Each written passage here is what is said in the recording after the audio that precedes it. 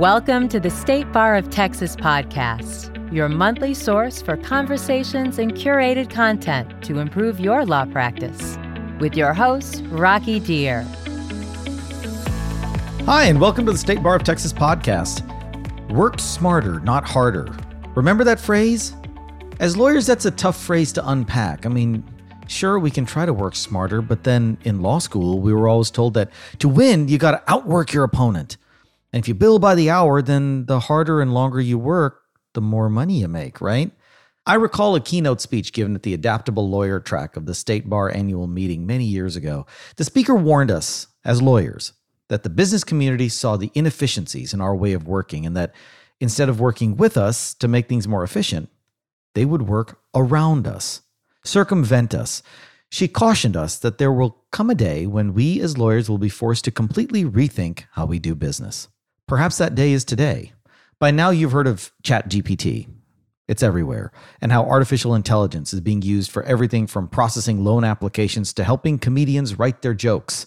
I can actually attest to the comedians thing. I perform stand-up comedy in my free time, and I know a number of comedians who have actually used ChatGPT to help them come up with joke ideas or joke structures, or at least get them a rough draft of a set.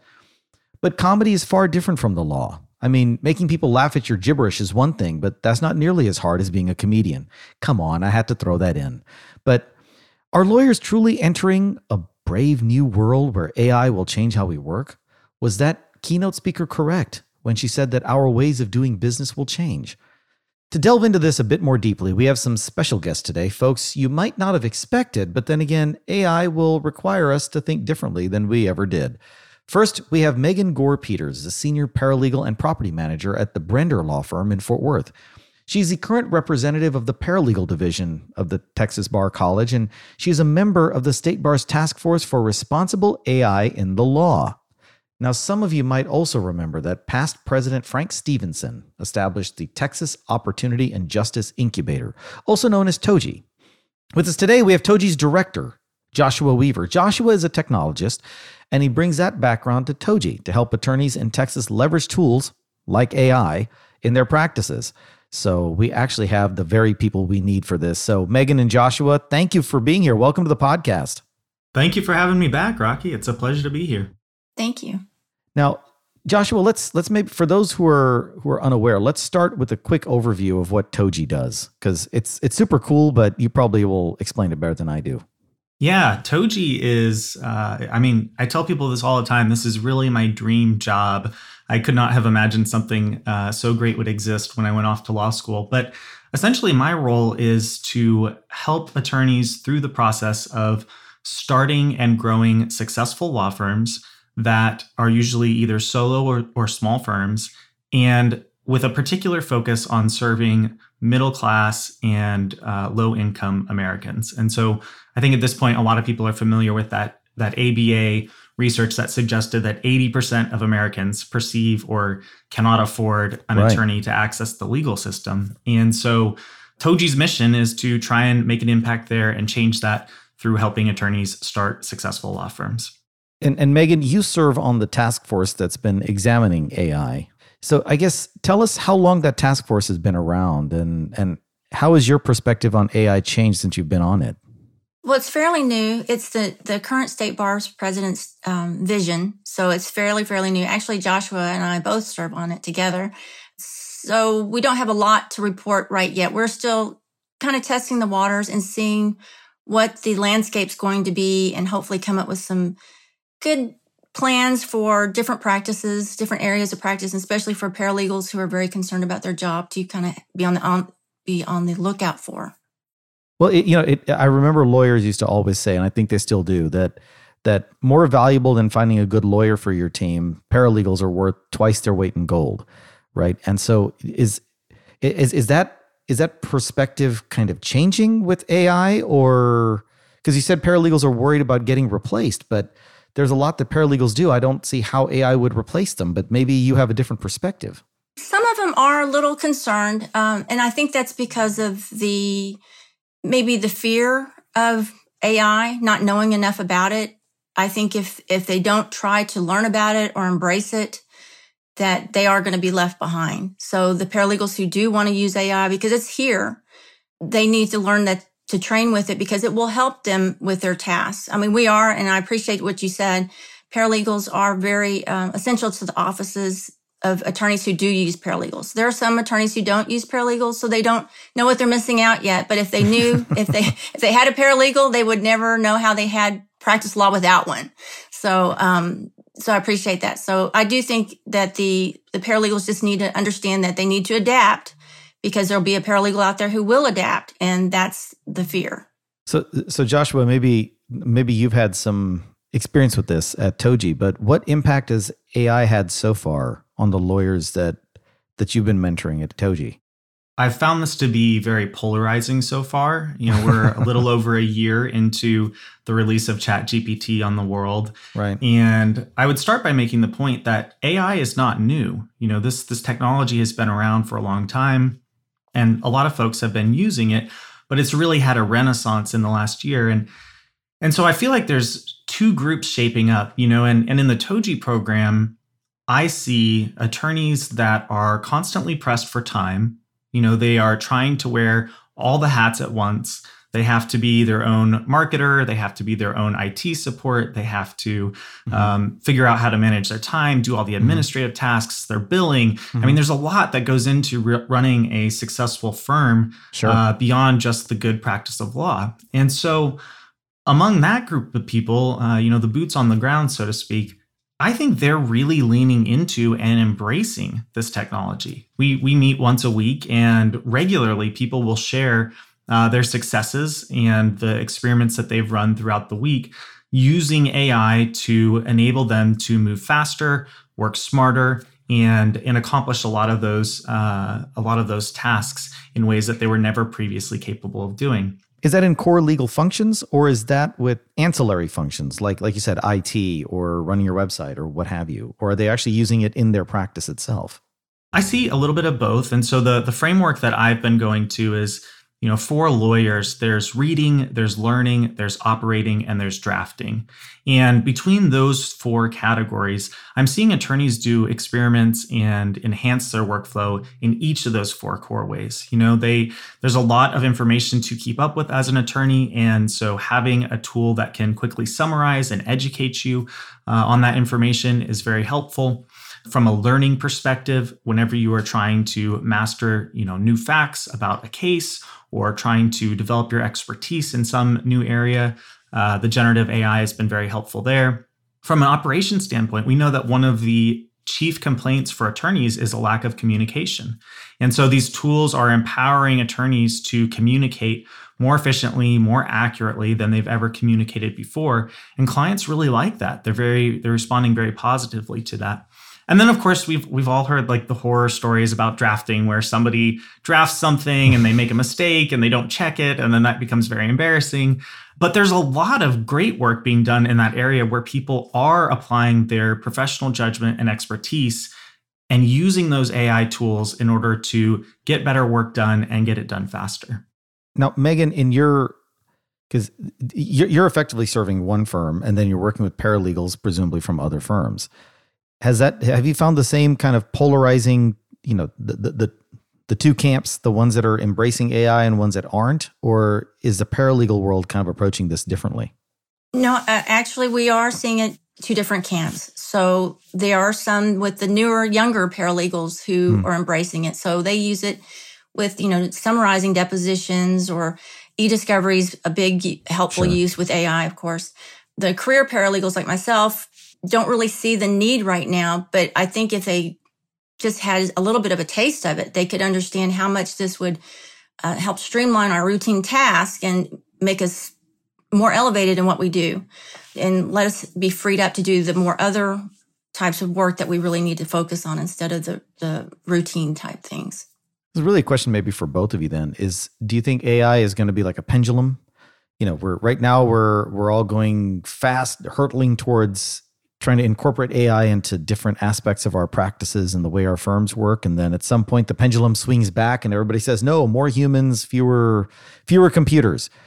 Do you think we're on a pendulum, or do you think this is kind of a one-way street in which AI is kind of, it's just going to keep adding and adding and adding and building. So Megan, we can start with you on that.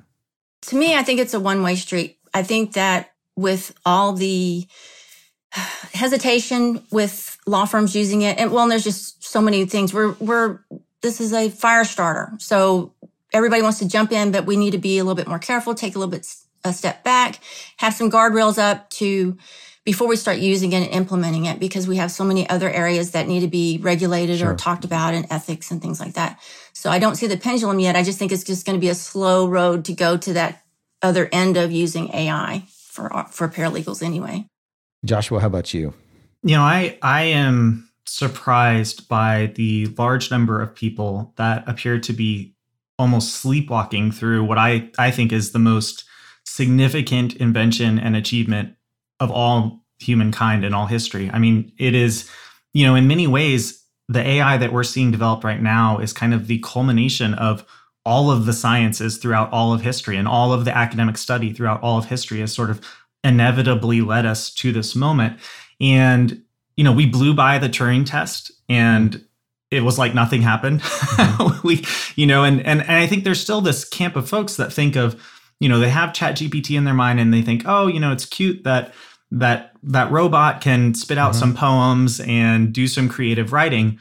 And I think what they're maybe underestimating is the speed at which this is growing. I mean, we seem to be on an exponential growth trajectory.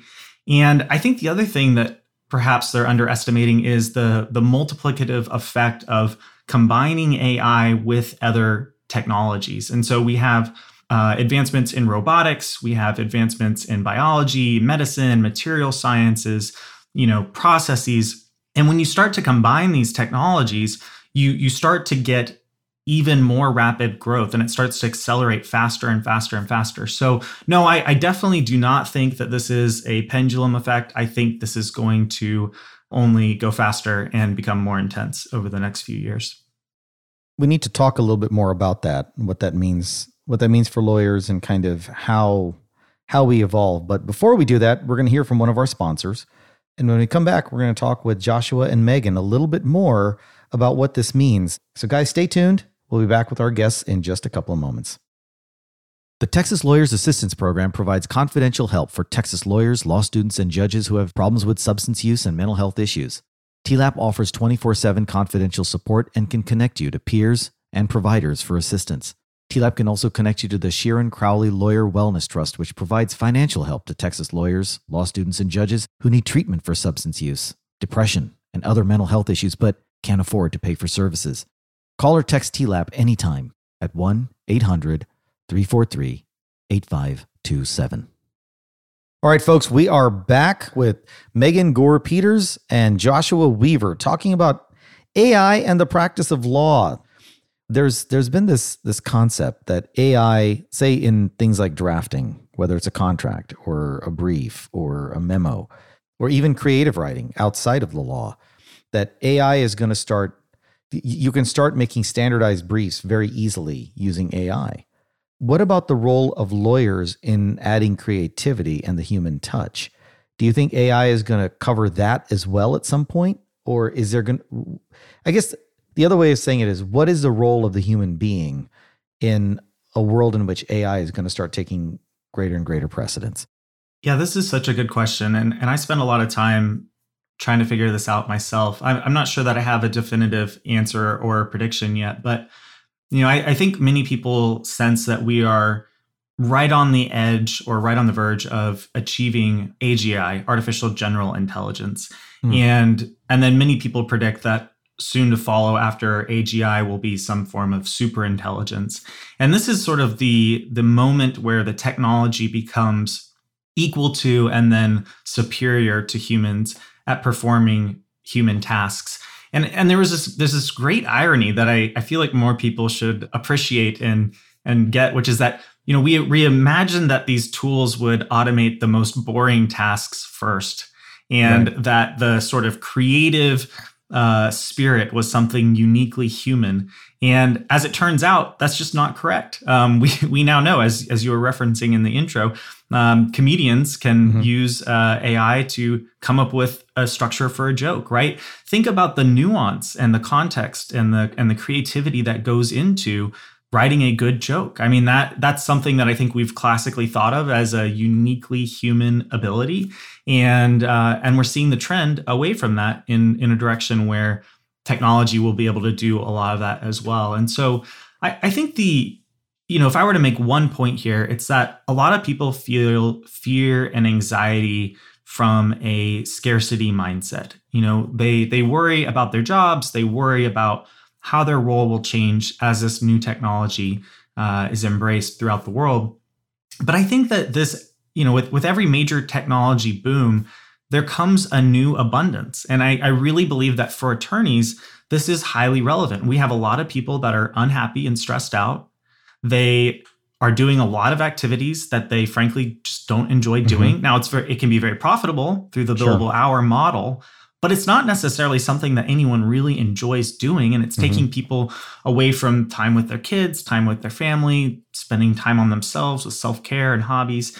And so I really see this technology as, yes, it's going to reshape how professionals work, and it's going to replace and shift the models of profitability for attorneys.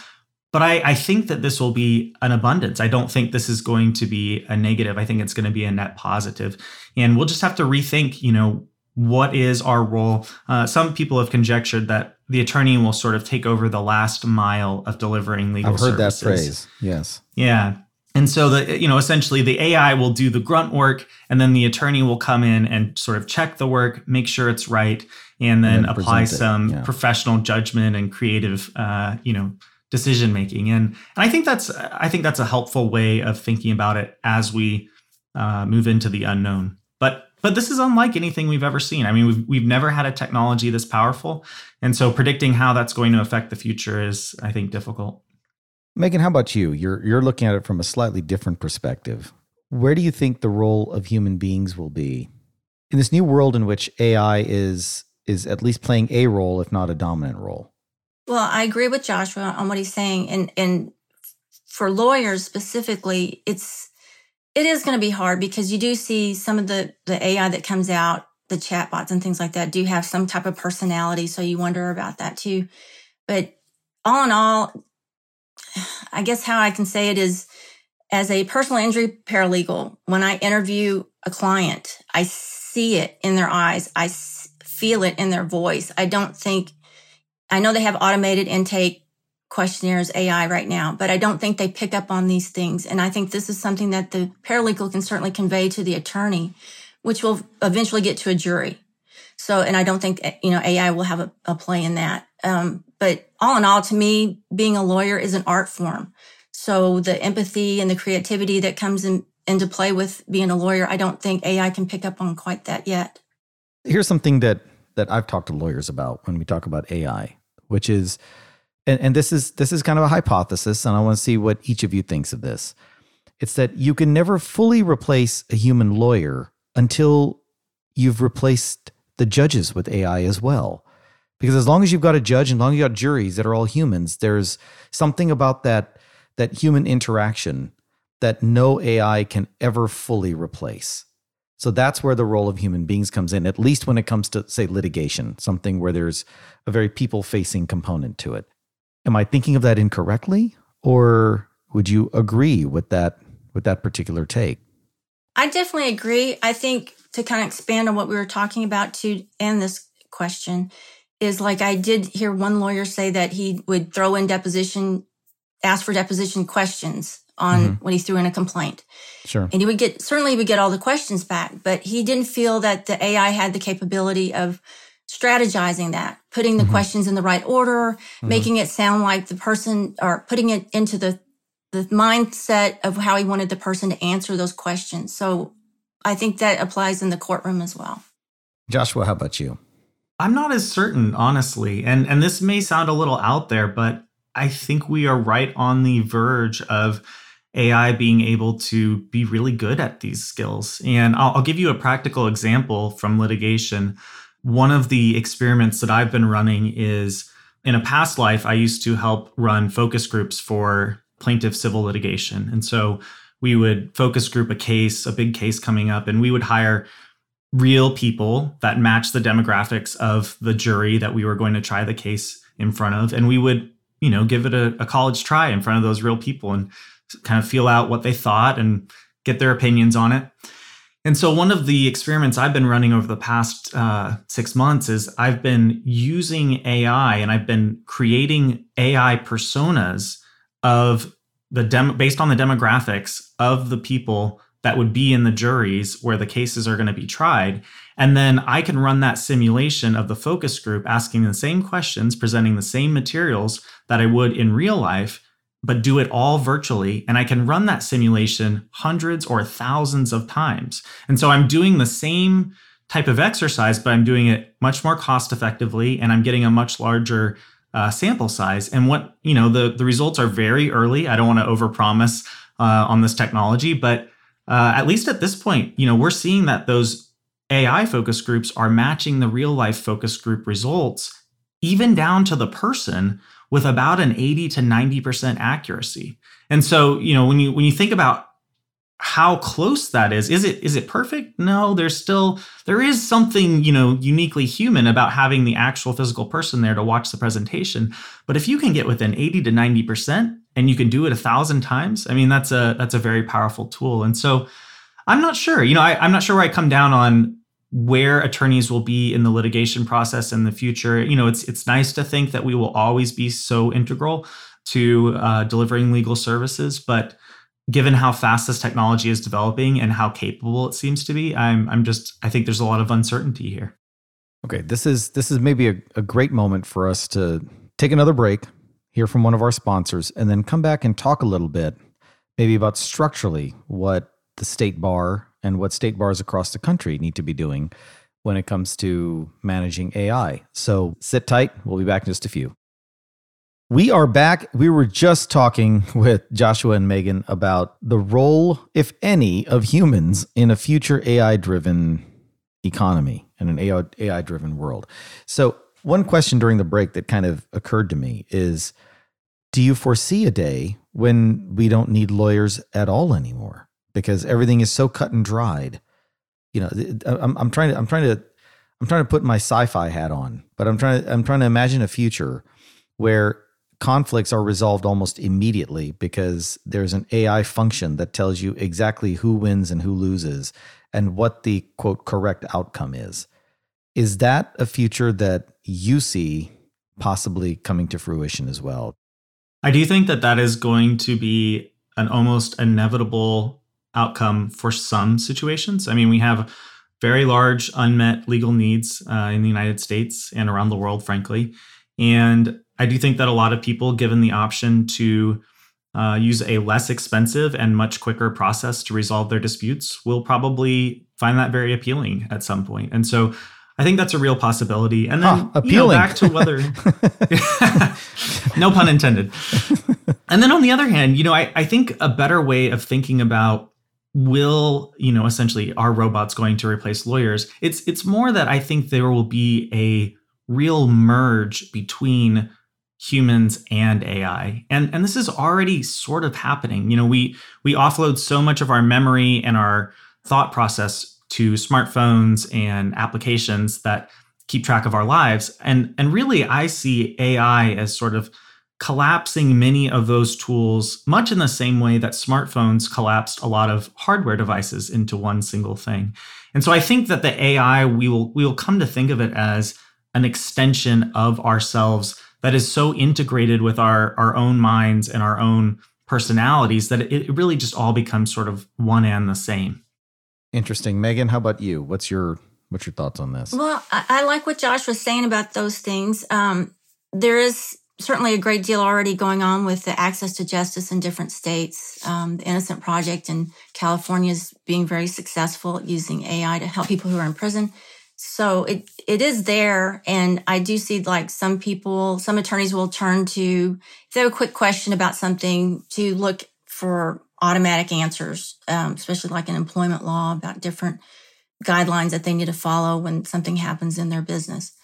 Completely replacing I just don't want to say yes or no because I don't want to think about that. I don't want to think about that. Sure. I would think that the human element, like I said, the judgment, the empathy, the adaptability that we have just cannot be replaced. And like I said, with the lady I'm interviewing, you can say she's got a 10 on the pain scale, but if you see it in her eyes, you know it's just more than a 10. This life-changing event happened to her. And I just don't think the human element, and plus the fact check and the validating that has to go on that with everything that AI does. I don't see how that's going to happen anytime soon for sure. Everything that we do is going to have to be validated. I mean, no doubt. Let's talk for a moment about the nuts and bolts of incorporating AI into a legal practice. So, I think we spent some time kind of talking in the future, talking in broader strokes. Now let's talk about brass tacks to some extent. So, let's say a lawyer decides, okay, I'm going to start using ChatGPT. I'm going to get an open AI account and it doesn't have to be ChatGPT specifically, but that or any other similar program. And I'm going to start using it in some way to help me draft briefs, draft contracts, what have you. Isn't there a big privacy concern when you're dumping all this? Because to do that, you've got to dump client data, you've got to put depositions, possibly medical records, and you've got to feed it into an AI, into some kind of AI interface that's now going to spit back to you the results that it's come up with. Has there been any progress or any talk about what we as lawyers need to do when it comes to data privacy and client confidentiality in that context? I don't know any firm that uses AI that extensively yet, so I can't really say. I think we're taking baby steps right now with all the different things that are happening in the legal system and in the courtroom. So the law firms are kind of standing back to see how those things are panning out. Like I was talking about earlier, and I think other people mentioned to it, having guardrails when you do have AI in your business. You want to make sure that you have a policy in place. You want to make sure that you have the disclosure to clients if you're going to be using this, and how to train your employees. How many people are going to be using the chat? How often? And what are they using it for? And I mean, the other basic element to all this is the terms of agreements that you sign with it. It's no different than all the 10-page things that we sign on anything that we do, Netflix or whatever. Right. The number 7 item on their terms of service on OpenAI is that, you have to indemnify. So they won't be held responsible for anything that they do. Right. So it's still a little bit something that we need to mold, as far as I know. Joshua, how about you? Privacy, data privacy, client confidentiality. Privacy is definitely a huge concern. Data security is a huge concern. But I would like to dispel the myth that there aren't currently safe ways to do this. And I'll give you 2 relatively accessible examples. So one example is Microsoft is the major investor behind OpenAI. And they have an enterprise service called Azure. And Azure integrates with OpenAI. And you can actually, a solo attorney with a relatively limited budget can create an Azure account, and in a enterprise secure space, they can upload data, including confidential and sensitive information. They can follow all of the correct cybersecurity and data privacy procedures and policies, and they can run the OpenAI model on top of that data. And it's in a completely private and secure manner. And that's available today. Anyone can go and create an account and try that. I would advise that if you are doing this with sensitive information, you should definitely look into doing it through something like that rather than just feeding it into ChatGPT. Another thing that I think people should really be keeping an eye on is there's a huge push in the technology community to publish what are called open source models. And that's models where the code is available for anyone. It can be downloaded and modified by anyone. And so there are models that are being produced, as we speak, and that have already been published, that you can actually run completely locally on your own device. And so you can download these models, you can set them up on your home computer, and the data is not being transferred off of your device as these models are being deployed. And so that's another way to achieve data privacy and security, is by just not uploading the data that's sensitive into the cloud. Although I would mention, I think the cloud security around Azure and these other platforms that are enterprise grade is actually quite good and something that people can trust. As lawyers, you both know this. The lawyers in the legal profession, we're inherently risk averse, right? We don't like to take chances. I'm old enough to remember when lawyers still wanted a fax and we didn't want to email things. And it's just every time there's a new technology, we always get nervous and we don't want to embrace it. But as I get older, I realize there's a good reason for this, because as lawyers, yeah, we're risk averse and the business community makes fun of us, but it's also because taking a risk entails potential liability. And that liability to us as lawyers can mean that we lose our bar cards, we lose our livelihoods. And so now, effectively, the business community is asking us, the clients, I should say, are asking us to embrace AI to lower costs, but then that creates an inherent risk to the attorney. Attorneys aren't going to get in trouble for doing things the old way and doing it the way it's always been done. But if you try something new and it doesn't work right, or you don't do it right, now suddenly you could get sanctioned or have some kind of thing happen to your bar card. So how do you think that the law should embrace these new concepts in light of this inherent risk to our livelihoods? One of the things that I tell attorneys when I'm coaching them about the use of AI is I fall back on what I call the 10-80-10 rule, which is if you are using AI for a significant part of, let's say, the drafting process of a motion, you want to start by putting in the initial 10%, right? You want to be thoughtful about what are you trying to achieve? What are the important key points? What's the strategy, right? This is the stuff that Megan has really done a great job of identifying as sort of the human elements that are important. Then the 80% in the middle, you want to supervise the technology as the technology gets that done quickly and efficiently. But very important, on the end, there's another 10% where you need to go back in and you need to make sure that you're using your professional judgment and your expertise to make sure that everything aligns with the work product that you are producing. And I think through that process, because attorneys are risk averse and because identifying and managing risk is one of our core skills, I think we're actually uniquely well suited to navigate the unknown of how do we incorporate these new tools that do carry risk into the workplace. Let's maybe talk about things like ethics and professional liability. There's a rule in Texas, and I think most states, that lawyers cannot get the client to just waive liability against the attorney. So we cannot have a retainer agreement that says, hey, we're going to do the following things, and in exchange, you're absolving us, you're indemnifying us of any and all liability. We don't get that option, even though the business community does.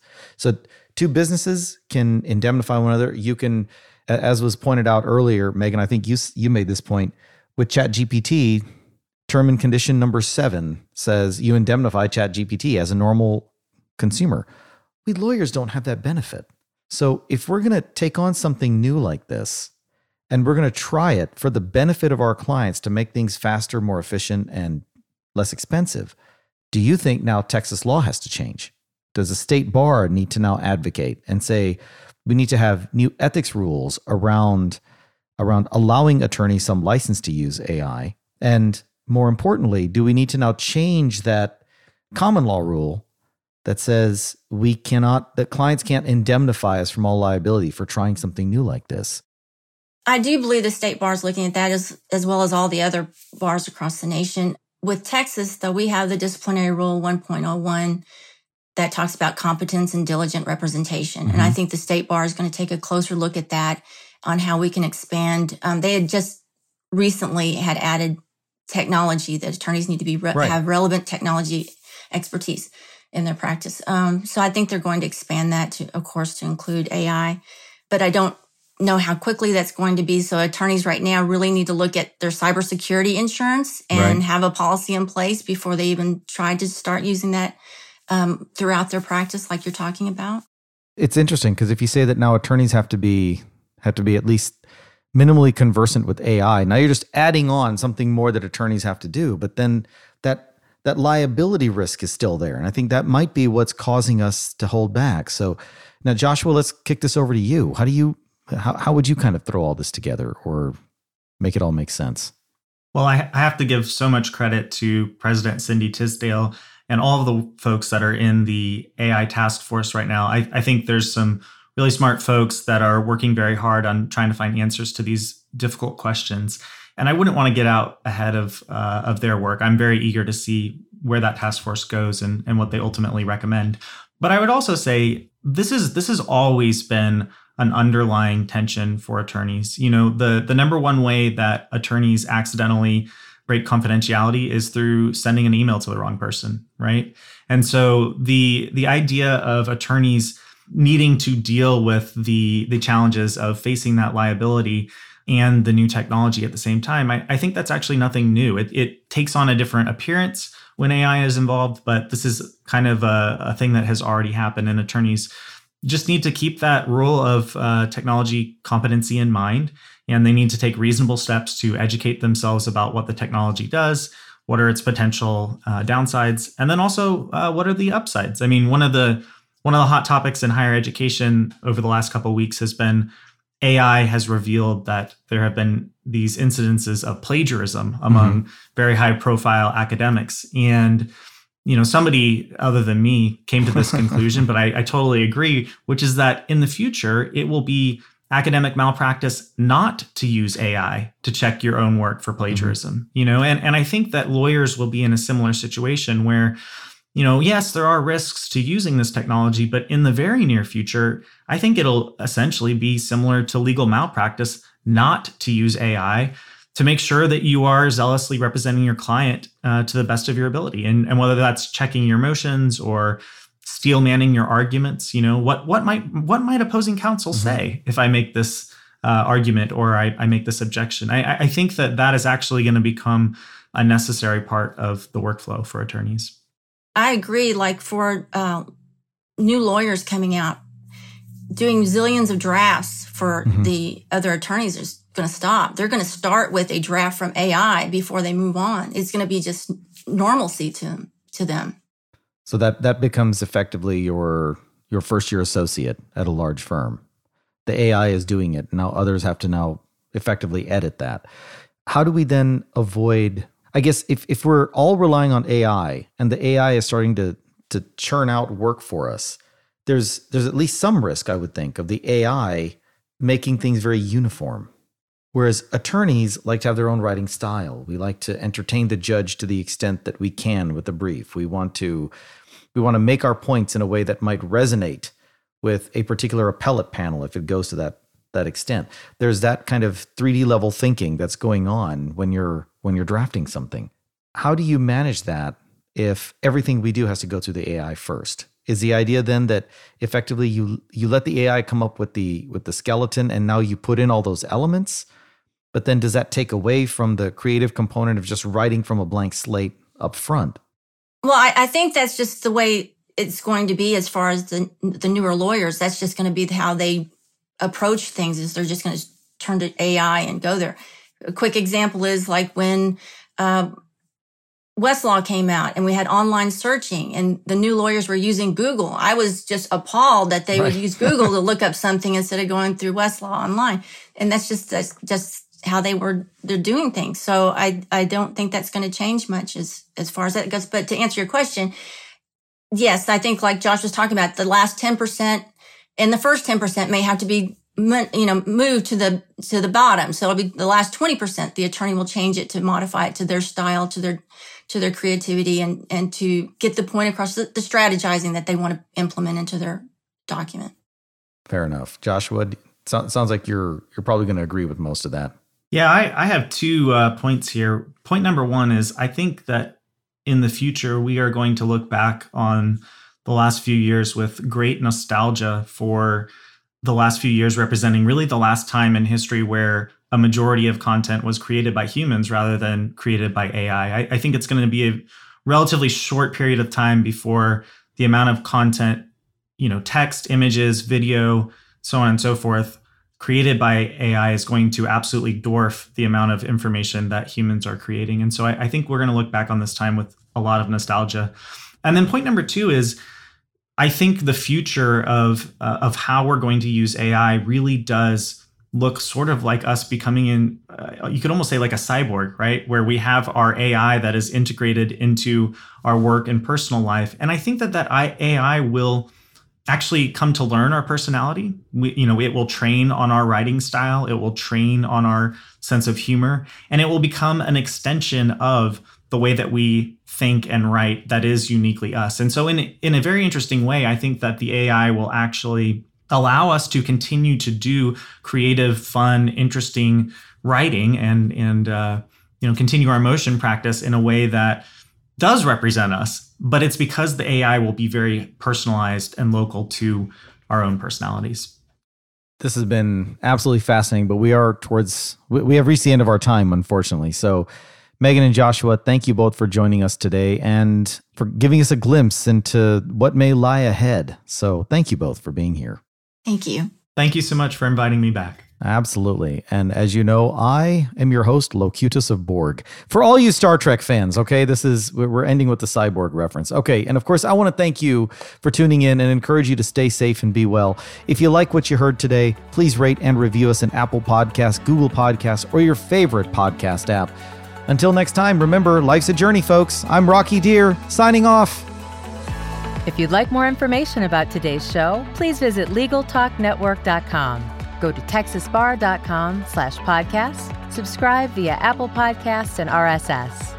Find both the State Bar of Texas and Legal Talk Network on Twitter, Facebook, and LinkedIn, or download the free app from Legal Talk Network in Google Play and iTunes.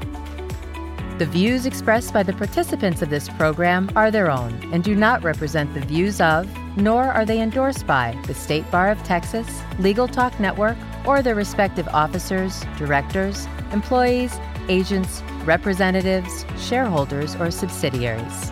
None of the content should be considered legal advice. As always, consult a lawyer.